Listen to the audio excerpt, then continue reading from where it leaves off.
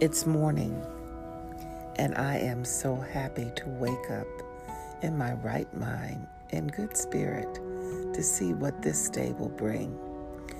Good morning. It's Tamara Hamilton, and it's a Thursday, May the 16th.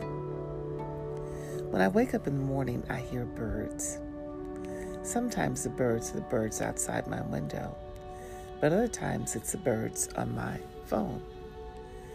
I'm so happy to have an app where I can just hear bird song.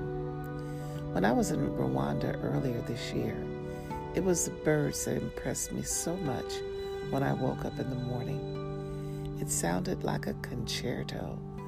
And then when I would walk out on the balcony, I would see birds just flying back and forth, singing, and it seemed to me praising in their song. I'd like to be like the birds one day. Just wake up in song that delights the hearts of people that I can't even see.